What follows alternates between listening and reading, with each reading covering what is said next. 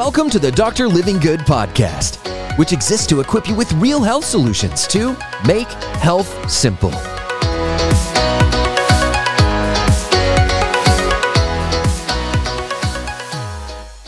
Let's talk 5 food principles for helping prevent and heal from cancer. In the last couple of years, I've lost a couple of family members from cancer, an aunt and my grandfather. So I've seen what it does to a family. Had another aunt that had it. Luckily, she beat it. And then clinically ran into a lot of patients that went through this scenario or had a family member where they would reach out or call from across the country and need help.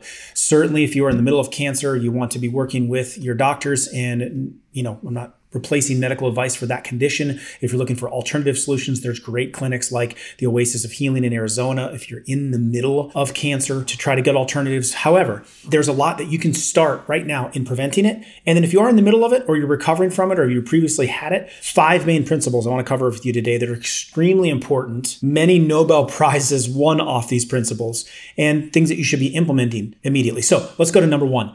The number 1 factor, I believe, in staving off cancer and then starving cancer cells in our body is going to be this first one of fasting. Now, inside of your cells and inside your body right now, you have cancer cells. So at any given moment, you have cancer inside of you. It's an abnormal cell that will not die. And that's a concept some people are like, what, I have cancer cells? Yes, we all do. In fact, you've beat stage 4 cancer several times, something that's starting to metastasize, your body's immune system strengthens, and then it suppresses it. Now, something you can be doing significantly to enhance this situation is fasting. Fasting is the fastest way to get your body into autophagy. Autophagy, you can simply, big word, hard to say, is just recycling in your body. You see, every single day you have to produce new raw materials, new cells. Remember, cancer cell is an abnormal cell that does not die. We have to get materials to make those, like the lumberyard. So your body every day has to go to work and has to take the trucks to the lumberyard and get the materials. Well, we are constantly feeding the lumberyard.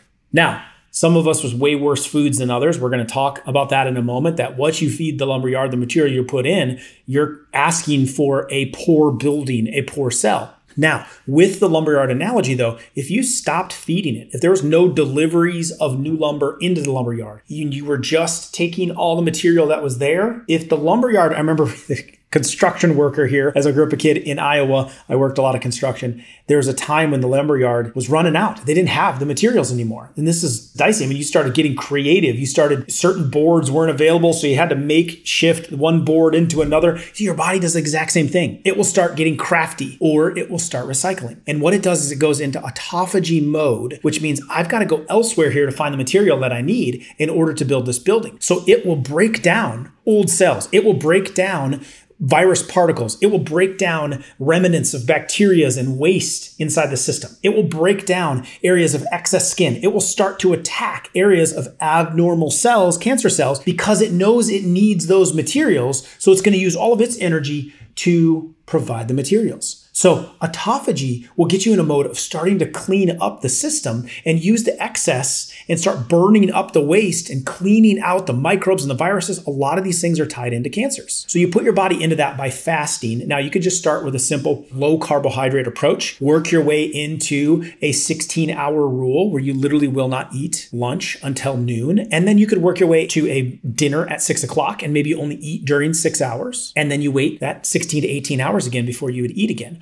Or you can go OMAD, which is 1 meal a day. And then you can work your way all the way up to rotational fasting. We have other videos posted below here for you to be able to help you with rotational fasting and understanding how to get your body into autophagy. Number 2, what you eat matters. Sugar. In fact, when you try to identify cancer, this is an interesting fact, and you look, heavens forbid you ever have to get one of these. The test you get at the hospital is called a PET scan, PET.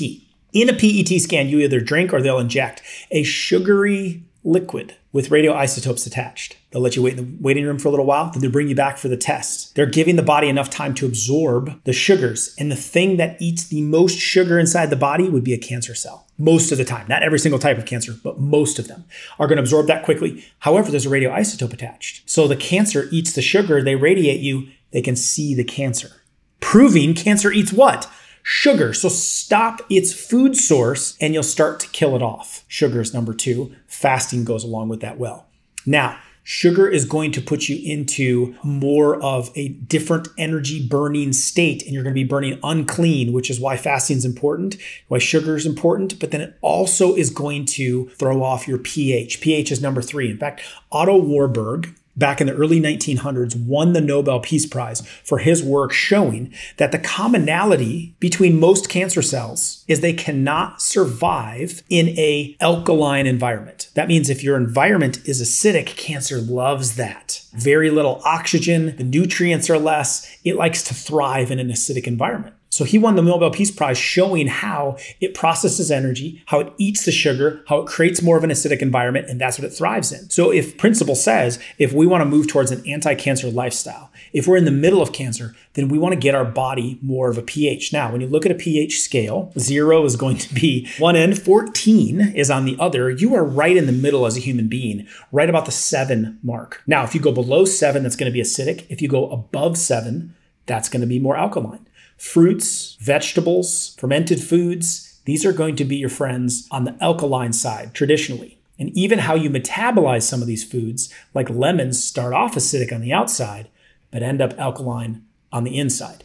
The other direction is processed foods, sugars, coffees, sodas. Those are going to be more, most of the time, on the acidic side. So everything that goes into your mouth, you're thinking, is this going to make me more acidic and feed the cancer? Or is it going to make me more alkaline and pull me out of a cancer-causing environment? Now, along those same lines with Otto Warburg, number 4 I wanted to talk about is he found that not only does cancer thrive in an alkaline environment, that goes hand in hand with the oxygenation of the environment. Cancer can't survive in an oxygenated environment most of the time, which means the more oxygen you get into your system, the more anti-cancer you are, which brings me to a non-eating, non-food principle, but we have to move. But how you move matters.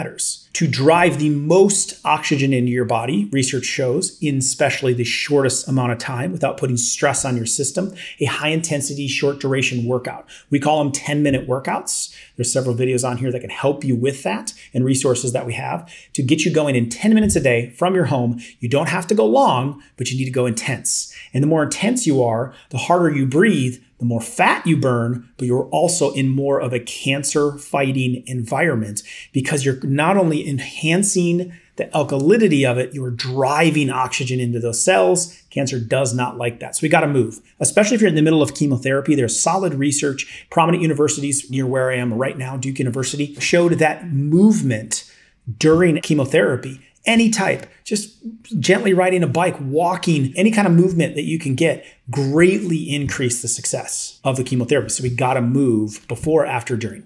All right. And then finally, number 5, very simple nutrient, arguably one of the most important for multiple types of cancers, vitamin D. Now, this chart right here breaks down and shows you exactly what I'm referencing when I refer to vitamin D. Now, we're talking about vitamin D3, and it shows that they took a compilation of all the different types of cancers and a couple other chronic conditions. And they found if you can get your blood levels of vitamin D3 high enough, they saw the incidence of cancer lowering more and more and more. And these are the most prominent cancers that we have. I'm talking about breast cancer. If your level of blood level of vitamin D3 can be above 50, then you can have potentially up to an 83% reduction in your cancer risk. Colon cancer, same thing, above 50, 60% reduction in colon cancer risks. This goes for ovarian cancer, lymphomas, and also talks about multiple sclerosis and diabetes, type 1, heart attacks, kidney cancers, endometrial cancer, just by getting that one number above 50, below 100. Somewhere between 50 and 100 is your ideal point to lower it. So what a fantastic source of a vitamin to be getting in to really enhance your body's ability to be able to prevent cancer and hopefully pull you out of it in the first place. Now you can get this. Eggs are a decent source of vitamin D3. Certain fishes and meats are going to have vitamin D3 in them. Nothing replaces the sun. So if you are dealing with cancer, I highly recommend getting some exposure, 20 minutes a day of sunshine in the summertime. But if you can't, then you need to supplement with it. If you are going to supplement, it must be D3 and it must be taken with prominent minerals and vitamins to help support it so it doesn't do any damage to your body. So there's your 5 steps for proven food principles for helping prevent and heal from cancer. Love for you to comment below. Let me know what you thought of the video. Like and follow the page. And if you need more help with this concept, especially number 5, vitamin D, I recommend people stop taking vitamin D3 until they understand this video. And I put it right here for you.